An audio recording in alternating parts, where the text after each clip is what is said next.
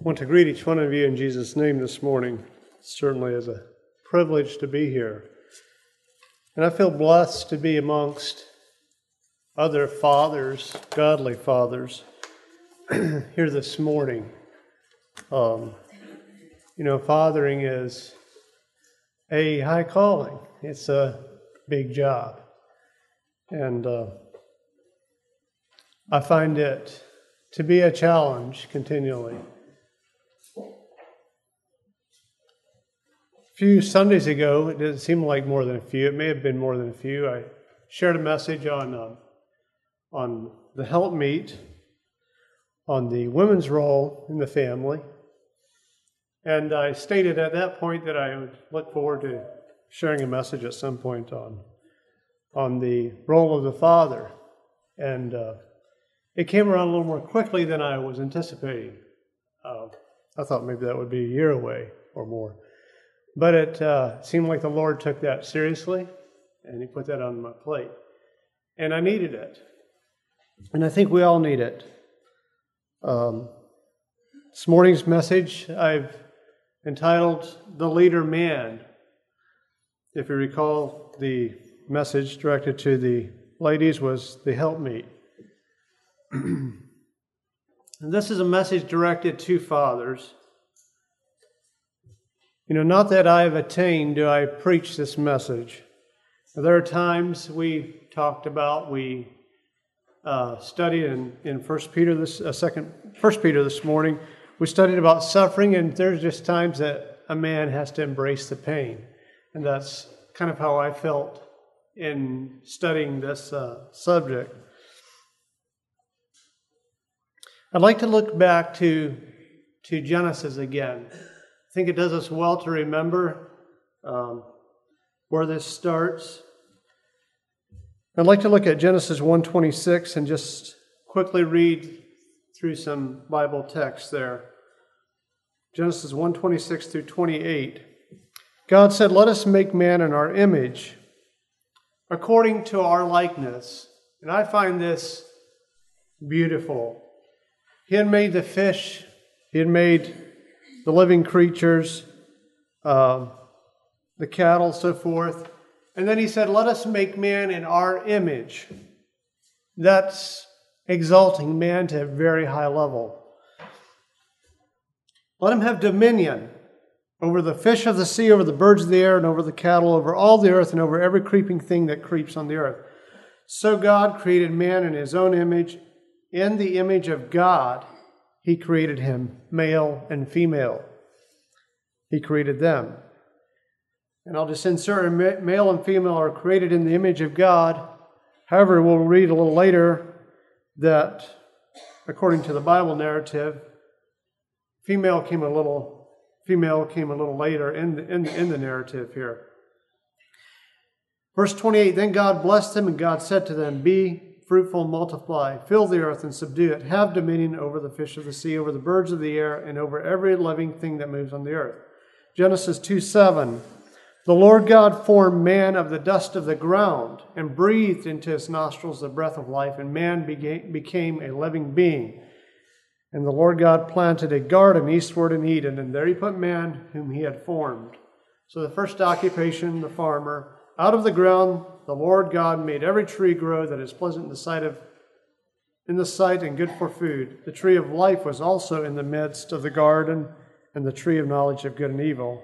And this tree would end up trying Adam and Eve. And then in Genesis 2:15, the Lord God took the man and put him in the garden of Eden to tend it and to keep it. So we have the man here tending and keeping the garden. The Lord God commanded the man, saying, "Of every tree of the garden you may freely eat, but of the tree of the knowledge of good and evil you shall not eat, for in the day that you eat of it you shall surely die." And the Lord God said, "It is not good that man should be alone. I will make an helper comparable to him." Out of the ground the Lord God formed every beast of the field and every bird of the air, and brought them to Adam to see what he would call them. And whatever Adam called each living creature, that was its name. So Adam gave names to all cattle, to the birds of the air, to every beast of the field. But for Adam there was not found a helper comparable to him. And the Lord God caused a deep sleep to fall on Adam, and he slept. And he took one of his ribs and closed up the flesh in its place. So the exhausted Adam, I'm presuming that he had done a big job, named all the animals. He goes into a deep sleep, and a divine surgery takes place. And this will be the most significant surgical operation until later on when Mary, the Virgin Mary, becomes divinely pregnant with the Christ child. The rib which the Lord God had taken from Adam, from man, he made into a woman, and he brought her to the man. And Adam said, "This is now bone of my bones and flesh of my flesh. She shall be called woman because she was taken out of the man." And woman, and consequently the ensuing human race, all reflect the image of God. And I don't want us to forget that, because we're constantly told today, as part of the worldview, the opposing worldview, that we're not really that much different. We're simply a bit of a higher form of evolution. And I want us to keep in mind that is not the case. That is not our worldview. We have a biblical view. So in Genesis 3, the serpent enters the picture. Eve is deceived. Adam becomes complicit in eating the forbidden fruit. And Adam and Eve's eyes are open. God calls out Adam for an explanation there in the garden. Adam lays the blame on Eve. God lays punishment on both Adam and Eve for their failure to follow his command. And many sorrows are the result of man's rebellion. 1 Timothy 2:13 and 14 say, "For Adam was formed first, then Eve. And Adam was not deceived, but the woman being deceived fell into transgression." And these verses here point out that Eve was deceived by the serpent, but Adam knowingly transgressed. Perhaps Adam didn't do all he could, or he could have done, to protect Eve from the serpent's cunning. Perhaps Eve didn't really believe Adam. I don't know. I don't know what all took place there. However, it was a tragedy for them, for mankind. And then in 1 Corinthians 11:3, we have this headship principle. "I would have you know the head of every man is Christ, the head of the woman is the man, and the head of Christ is God." Just reinforcing again, the man is first in line to answer to God for his family. It's a Genesis principle brought into the New Testament, reinforced in the New Testament. And so I'd like to move into the New Testament and kind of keep that in mind as being made in the image of Christ. And I'd like to focus on us fathers this morning, fathering as in the image of Christ. And I think of the following passage in Ephesians as being the New Testament guideline for the new Adam and the new Eve to fulfill God's design of being created in his image. You know, God grows us. He sanctifies us into his image, and he requires us to be involved with his plan of being formed into his image. Ephesians 5:23 says, "For the husband is head of the wife, as also Christ is head of the church. He is the Savior, and he, Christ, is the Savior of the body. Therefore, just as the church is subject to Christ, so let the wives be to their own husbands in everything. Husbands, love your wives, just as Christ also loved the church and gave himself for her, that he might sanctify and cleanse her with the washing of water by the word, that he might present her to himself a glorious church, not having spot or wrinkle or any such thing, but that she should be holy and without blemish. So husbands ought to love their own wives as their own bodies. He who loves his wife loves himself. The husband is head, the leader of the family. The wives are to submit, to work with their husbands in fulfilling God's plan and design." Ephesians 6:4, "And ye fathers, provoke not your children to wrath, but bring them up in nurture and admonition of the Lord." Fathers, we bear the responsibility for raising of our children. for not provoking them to wrath. And I'd like to look at that a little more later. But to bring them up in the nurture and in the admonition of the Lord. Again, when this God design becomes tangled or tampered with, there's always confusion and there's always frustration. It's true. Parents can raise children. A single parent can raise children. It's true that there's many other ways that can work by the grace of God, possibly. But it's not God's original design. It doesn't work the best. Just like a hammer doesn't work the best for tightening up a bolt or a wrench for putting in a nail. God has a design, and He has a headship order, and families work the best when they work with that design. So wives submit. Husbands, love your wives just as Christ loved the church and gave Himself for her. Husbands, love your wives as your own bodies. Fathers, bring up your children in the nurture and admonition of the Lord. What a high calling for us as fathers. A call to take the position of leader in the ultimate humble and loving way. A call that I'm still learning and fall short of so often. You know, we as men, I believe, tend to gauge our success in so many faulty ways. Maybe one is how well we provide for our own. How many toys we get our children. You know, you've heard lots of different explanations of how we can gauge ourselves in faulty ways. You know your heart. You know what your goals, what your ambitions are. This morning, I want to draw us all up short and have us look at the Word. What does God call us to? What does He call me to?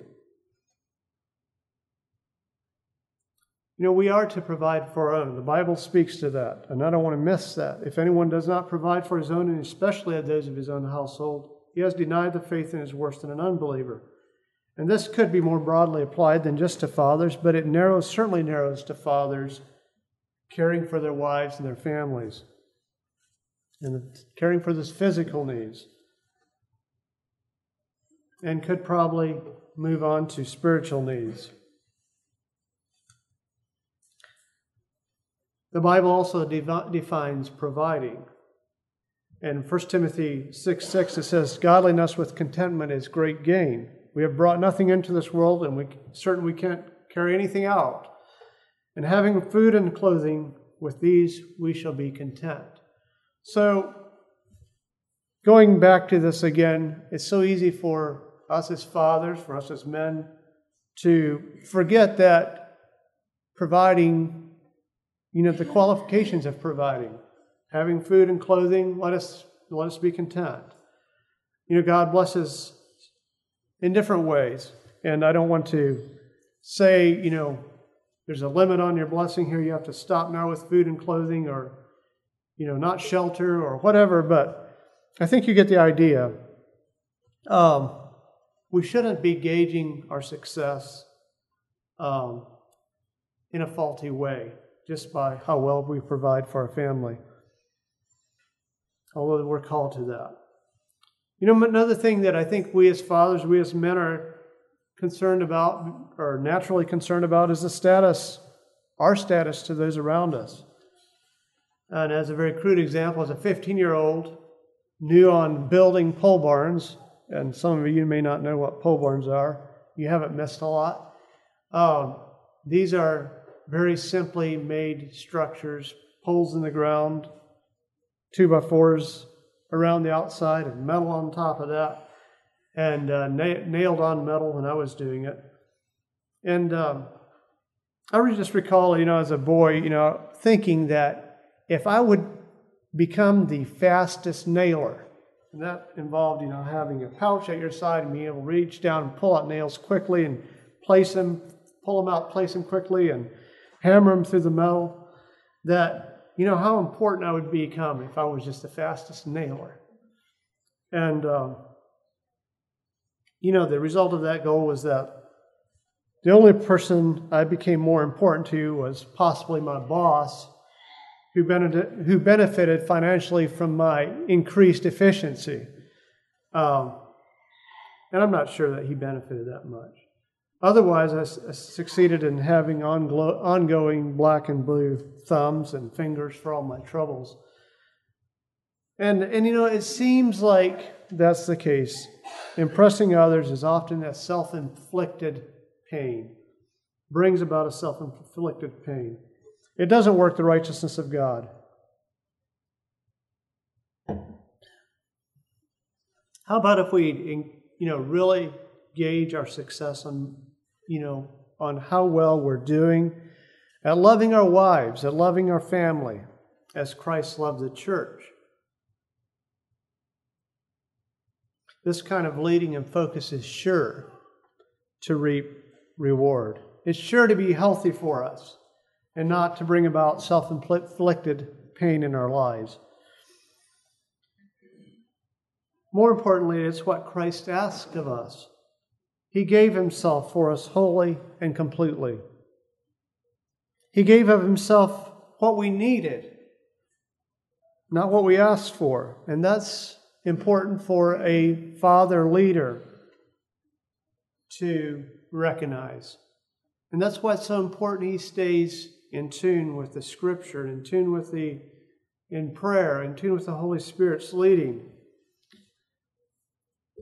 Christ gave of himself, not what we asked for. We asked for a victorious earthly king. Christ made himself of no reputation. We asked salvation from the Romans. Christ used the Romans as his instrument of death. We demanded earthly miracles and signs. Christ brought us spiritual healing. As fathers, we're called to not transgress or to be led in deception like Adam and Eve were, but to lead out in truth and in holiness, even when popular opinion may be against us. And I believe there's never been a time when discernment and obedience are needed more by fathers than today. Our culture is fast moving away from what we consider the godly family. It's fast moving away from what we consider the godly norms. And as it moves away from that, new norms are established. We'll become more and more isolated. Our model based on Scripture will become more and more quaint. And as it's said in Scripture, righteousness can even be called evil. And people will probably do that and are already. We need to be really, really tuned as fathers to the Word and to Christ's leading. And fathers, I challenge you today, if your life were judged today, now, on the merit of how well you're doing at loving your wife, your family, in relation to what Christ said as Christ loved the church, and if you were judged today at how well you're presenting your family to God as a pure and an unwrinkled part of His bride, how would you come in? How would you present yourself? What would God have to say? I know we're all unprofitable servants, but it's something to think about. My godly grandfather, who always had this to say when anyone mentions something good about him or his family. And this is what he'd say: if there's anything good in my family or myself, it's not because what I've done, but because of the grace of God. He'd always say, if I have so many faults and so many shortcomings, it's only by the grace of God that I am what I am. And that's the same for my family. And he'd always say that in some way or twist, but it always came out. And it was his testimony. As fathers, it would be much more convenient for us to simply rely on the grace of God and our wives' prayers to raise our families. That would leave us more time to pursue our own ambitions, to realize our own dreams, do our own thing. However, God's grace is designed to work best in our families when we as fathers take the lead. to father in Christ's image. You know, if our families, if we're doing well, it is only by the grace of God that enables us to do well. But we need to do our part.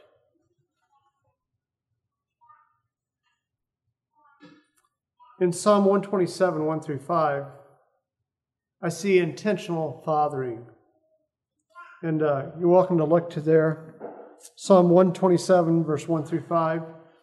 Except the Lord build the house, they labor in vain that build it. Except the Lord keep the city, the watchman waketh but in vain. It's vain for you to rise up early, to sit up till late, to eat the bread of sorrows, for so he giveth his beloved sleep. And I think this can apply to the family. I think it does apply to the family, especially seen in the context of verse 3-5. Except the Lord build the house, build the city, the watchman waketh but in vain. And I think we could insert father here. The father, the one that is supposed to protect and provide for. He wakes but in vain. It's vain for you to rise up early, to sit up late, to eat the bread of sorrows, for so he giveth his beloved sleep. If the Lord's not involved in your parenting, in your fathering, it's vanity. And then he says, lo, children are an heritage of the Lord, and the fruit of the womb is his reward. You know, this is counterculture. Children are so often seen, or so often portrayed as simply a burden, simply something we have to do, or simply something that comes about. They're not seen as an intentional blessing from God, received as a blessing from God. They're an heritage of the Lord. As arrows are in the hand of a mighty man, so are children of the youth. Happy is the man that hath his quiver full of them. They shall not be ashamed, but they shall speak with their enemies in the gate, or with the enemies in the gate. In other words, these children won't be ashamed. They'll be able to speak with the enemies in the gate with the backing of the Lord. And when I read this, these couple of images came to my mind that I'd like to share with you. Imagine a person being given a diamond,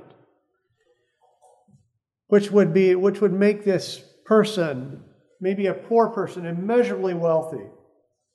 You know, a diamond.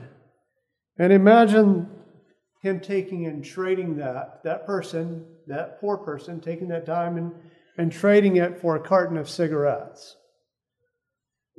Letting it go, slip through his hands.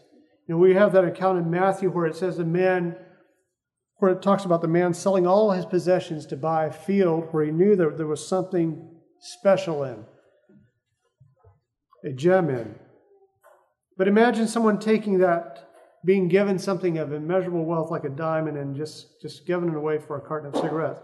Or imagine an impoverished person, maybe in India, or Africa, or here in the States, or wherever, being given a bull and a cow as a means for income. And that person trading that bull and cow, a good quality, good bred bull and cow, maybe a good Angus or whatever it is, trading that for some beans and some rice, or some beans and some bread. Saying, you know, not really understanding the worth of it, I guess. We all think about the goose that laid the golden eggs. You know, it laid one egg after another, but it would only lay one a day. And so the farmer and his wife would run out there and get that egg right away. And they got greedy finally, and they couldn't wait for the goose to lay another egg. So they cut it open, killed the goose and cut it open. And sure enough, there was one more egg, but the goose was dead. Well, imagine an earthly father being given a wife and children who are his blessing and his charge from God, and being neglectful to them. Perhaps selling the time that he should have them with them for something else, for another contract, a hobby, some extra hours, some screen time he shouldn't be involved in, unnecessary tangling screen time, harmful, even deadly. Perhaps selling them for many other things, involvements. You know, what a shame. What a shame. It could be a lack of appreciation for what is a good wife and a good family, a lack of appreciation for what God has given, a greater value on things and other people than on a focus on the blessing of God. It could be just not spending time with his family in the communion of saints, in the communion of the body. You know, we as fathers can sell our wives and our children in so many ways. We can short them in so many ways. And we as fathers need to remember that our wives and our children are for eternity, and everything else is simply passing.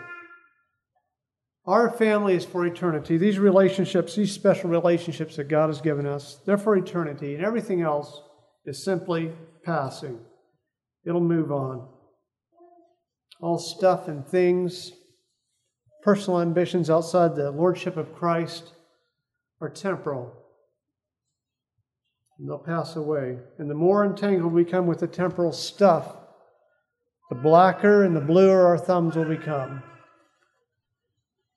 The more pain we'll inflict on ourselves. The psalm imagery here in Psalm 127 likens children to arrows in the hands of a mighty man. And I think of an archer with purpose here. Arrows in that time would have likely taken some time to craft. They didn't have composite materials to make arrows out of, or aluminum to make the perfect aligned arrow. It was probably they crafted out of branches, and these branches probably were irregular. And so the archer, knowing his talent, knowing what he did, he'd take time to craft these arrows carefully. And I'm sure they were precious to him. They might mean life or death. They might mean game or no game. Or in the case of warfare, literal life or death because of a hit or miss. I'm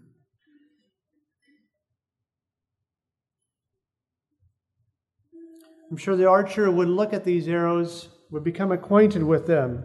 He'd know how a slight crook in an arrow would make it respond in its flight path, and he'd adjust accordingly. So as arrows are in the hand of a mighty man, in the hand of an archer, mighty archer, likewise children are in the hand of their parents, of their fathers.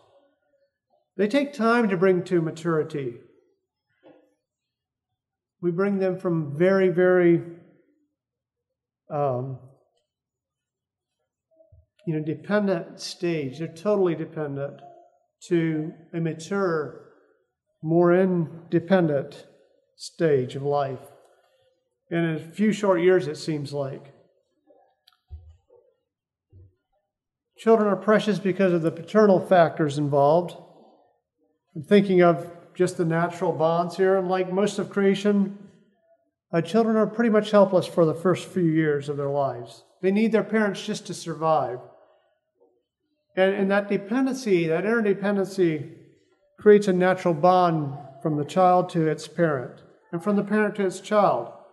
But I'm talking about more than just a natural bond here and the codependency. We're talking about a man that deeply appreciates the gift of children that God has given him, and he has an intent to see those children's, to see God's will accomplished in those children's lives. And here are some ways that I believe the caring father will shape his children's lives.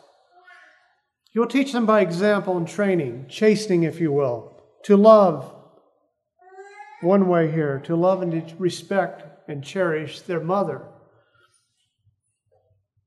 Husbands, in 1 Peter 3:7, likewise dwell with them, with your wives, as with understanding, giving honor to the wife as to the weaker vessel, and being heirs together of the grace of life, that your prayers be not hindered. I believe a Christian father is going to, by example and training, and I'll say this again, I think it's so important, chastening, if needed, to love and to cherish their mother. There's so many bad implications for the child who's not taught to respect, to love, and to cherish his mother or her mother. And I firmly believe that the father's responsibility goes on beyond being a good example to his children and teaching them to love their mother, to chastening them, to helping them get there if needed by form or method. This doesn't mean the mother can cop out of the chastening chores, of the disciplining chores. However, it does mean when there's evidence of disrespect coming from the child, a loving and kind dad will step in with reinforcement when needed to move things in the right direction. This is a way of cherishing, of giving honor to the weaker vessel. Number 2, teach the children a biblical worldview from a young age. I think that's a father's role. And this involves devotions, reflecting on the awesomeness of God as Creator, Redeemer, Savior. Teaching our children, and this is kind of a sidebar here, that the word awesome is an adjective to describe God and not just to describe everyday events of life. I know we use this word easily today, but I can remember when awesome, we didn't use that word unless we were talking about God. And I think we ought to get back to that again. Because really, truly, only God is awesome. Of course, it may be forgiven if our children use the word in describing their mother or their future wife. But, anyways, moving on. Fathers, teach your children about the facts of life, about sex. It's a very important worldview that you cannot and you must not miss teaching your children. You as father know God's plan for sexuality, and you can't afford to wait for prevailing carnal views to get a foothold into their thinking patterns. Hollywood will be glad to teach your children. They'll be happy to do it. But you can afford to let them get a foothold. Be preemptive in this area. It takes a lot of wisdom in knowing how much info a child is ready for. But I believe too many times, I truly believe too many times, children are ahead of their parents in this area, and that shouldn't be the case. There's good and helpful literature available to help, but I believe fathers, you got to walk with your children, especially your sons, in this area.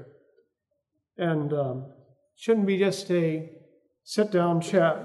You need to take time with your children in this area.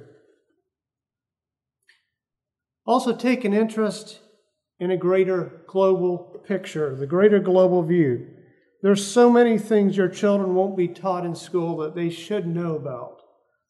Current affairs that come to my mind, are the Syrian refugees, what's happening in the Middle East, our fellow Christian community around the world, especially for those in need and those suffering. We need to be talking to our children about those things. There's so many ways that we can affect their worldview. I was talking with a young father here just recently, and he was telling me about his 8-year-old daughter. Now, they were sitting at the table, and he said, it's just so interesting. All of a sudden, the conversation is moving, and she's talking about things outside their circles, events that are taking place, world events. And there are some children that are going to have more interest in that than the others, some fathers that will have more interest in that than others. But I think we do well to nurture that interest, to look at those things and look at them in the light of God's Word. And that goes along with political events. I think fathers do well to talk to their children about politics. Their politics are complex and they're unsavory at best, especially more recently. However, they do and they will affect us. And we're called, in Scripture, we're called to respect and to pray for our political leaders. And I believe as fathers, we do well to do the best we can to stay informed. And I would throw out a caution here. Don't get your news from the commentators, from the political commentators. Now, they're not the best place to get news. You should read news that's news, okay, that hasn't been digested. Look at it carefully. If you're going to get news off of talk radio and take that and go with it, you're taking someone else's digested opinions there. Look at what's happening and look at it in the light of God's Word. And I encourage you, fathers, to try to make sense of that with your children. You know, what's happened in your lifetime? Who's been president in your lifetime back so far back? And what's happening today? And, the shifts that take place. There's lots of things to look at. Just sitting down here this morning, my mind went to a little essay that was written by Garrison Keillor, which was, I'm not a fan of Garrison Keillor, but I thought this piece was really good and just an example of something that you fathers could talk to your children about. Maybe you don't have children here yet, that age yet, but I think this is an example of what I'm thinking of. So Garrison Keillor, he was retired from the Prairie Home Companion or something. I forget exactly what it is, but this piece caught my eye. I'm taking this out of a piece that he wrote. So the country is put to a historic test, and he's speaking of our current candidate, Republican candidate. So the country is put to a historic test. If the man is not defeated, then we are not the country we imagine we are. All of the millions spent on education was a waste. The churches should close up shop. The nation that elects this man president is not a civilized society. So here is a liberal man with a very liberal point of view saying this. And if you read it in the context of his whole essay, you know that he's basically saying vote for, Hillary. Might as well say it. Well, that's not really my point here. My point is that when he says this, all the trillions spent on education was a waste. That's a great point to bring up to our children. This man is not a creationist, I don't believe. Here's a great point he makes that really works against him. All this talk about evolution and survival of the fittest and so forth, maybe he's on to something there. Maybe what the schools have been teaching is coming to fruition here. These are some things that I'd like, we should be, I think, pointing out to our children, how has society shaped where we're at today? What have been not how has society shaped, how have agendas shaped where we're at today as a society, is a better way to put it. Okay, so much for that. Fathers, we're called to keep our children's hearts. Ephesians 6:4 says, "Provoke not your children to wrath." I think of Absalom when I think of this verse. He was a talented young man. He was provoked at his father, King David, for not punishing his half-brother for molesting his sister, Tamar. Absalom, I believe, had reason to be angry, very angry, at David, King David. And we would expect a brother to be upset if his sister were treated the way Tamar was treated. Beautiful young girl, molested like she was. We'd expect a brother to be upset. And we all know the story didn't end out well. Absalom eventually rebelled, and all of Israel suffered in the turmoil. King David was forced out of the throne for a while. Eventually, Absalom was hung by his own vanity, his own long hair. However, the point is that David lost Absalom's heart when he refused or he neglected to act righteously early on. He lost Absalom's heart. And I think that has something to do with provoking not your children to anger. When our children feel like they're not listened to, like they're not appreciated, like they're actually rejected in the way Absalom was here, we lose their heart. I had a conversation with a godly man recently who, in sorrow, related to me how that his daughter had fallen into fornication. And his words were this: "I lost her heart." And that's always stuck with me, to me. You know, thankfully, by the grace of God, tears and a lot of hard work, this father won his daughter's heart back again. And she's now faithfully serving the Lord. She's living a beautiful life now.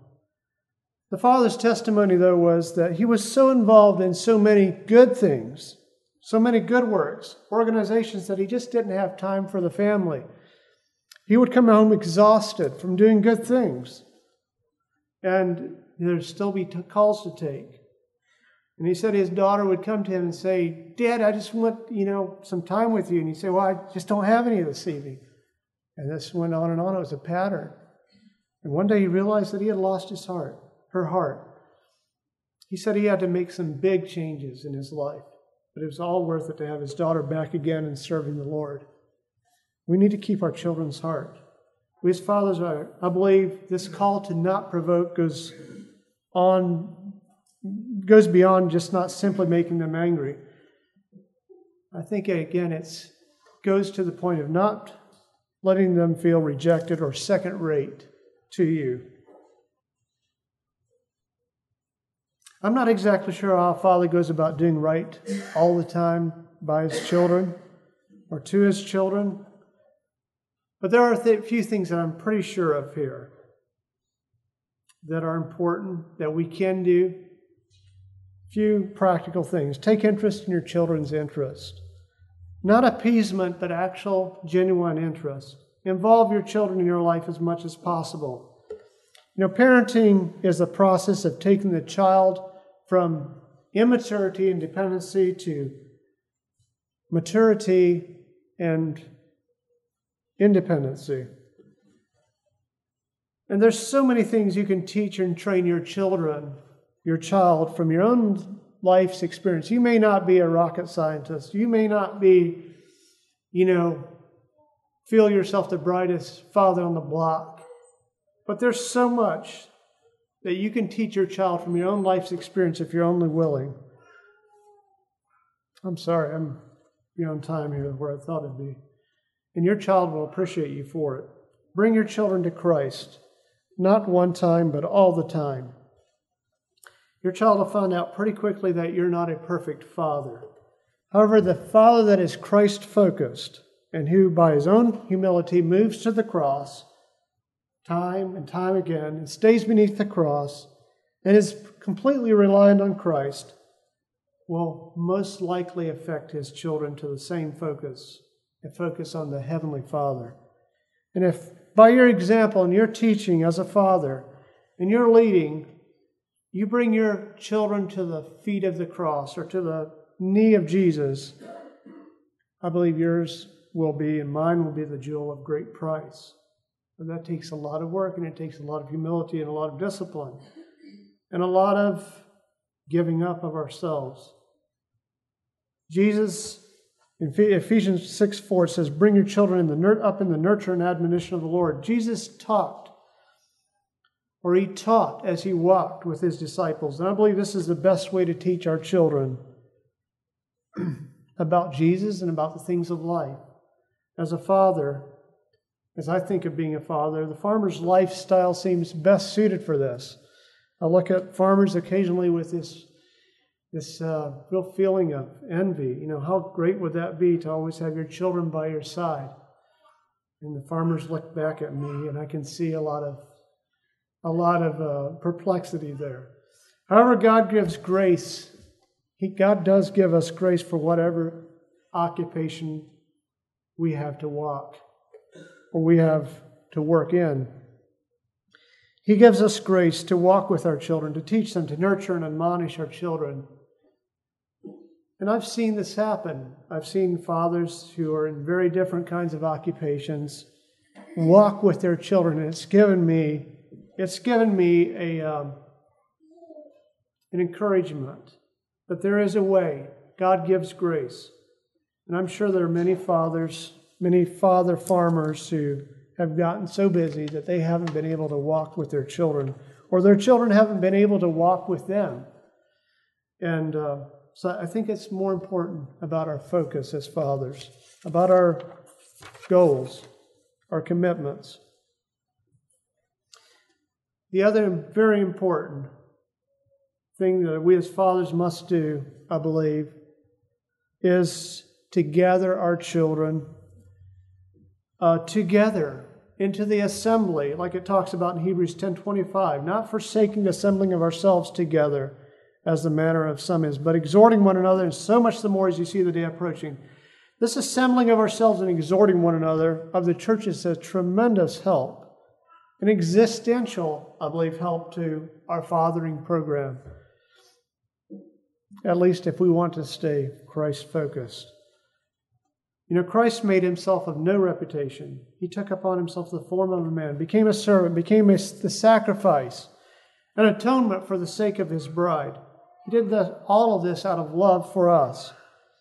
He wished to commune with us. He loved us and wished to commune with us. And I believe we as fathers should appreciate and make a wholehearted effort in return, as in the image of Christ, to find communion for our children in the body of Christ, for our family in the body of Christ, and Christ as Christ's own bought and purchased bride. Well, I want to do something just a little different this morning. I want to close, and I do want to say I feel like this is a very important message. I have felt this since I started studying for this message. I felt the need for prayer. It seemed like the devil has blocked my thought process more in studying this message than probably any other that I've studied. And by the grace of God, it is what it is, if it's of any value. But I would like to close this message this morning looking at Matthew 6:9 through 13, and this is the Lord's Prayer. I'd like to look at it just briefly, and then I'd like for us to stand. And all of those 15 years, males 15 years and older, I would like for us to pray together the Lord's Prayer as a commitment to be the kind of men, however that comes in, whether we're fathers, whether we're not fathers, whether we hope to be fathers, whether we were fathers or our grandfathers, as a prayer of commitment to Christ, to be what we should be.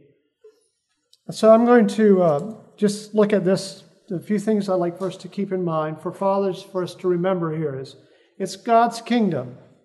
Our Father, which art in heaven, hallowed be thy name.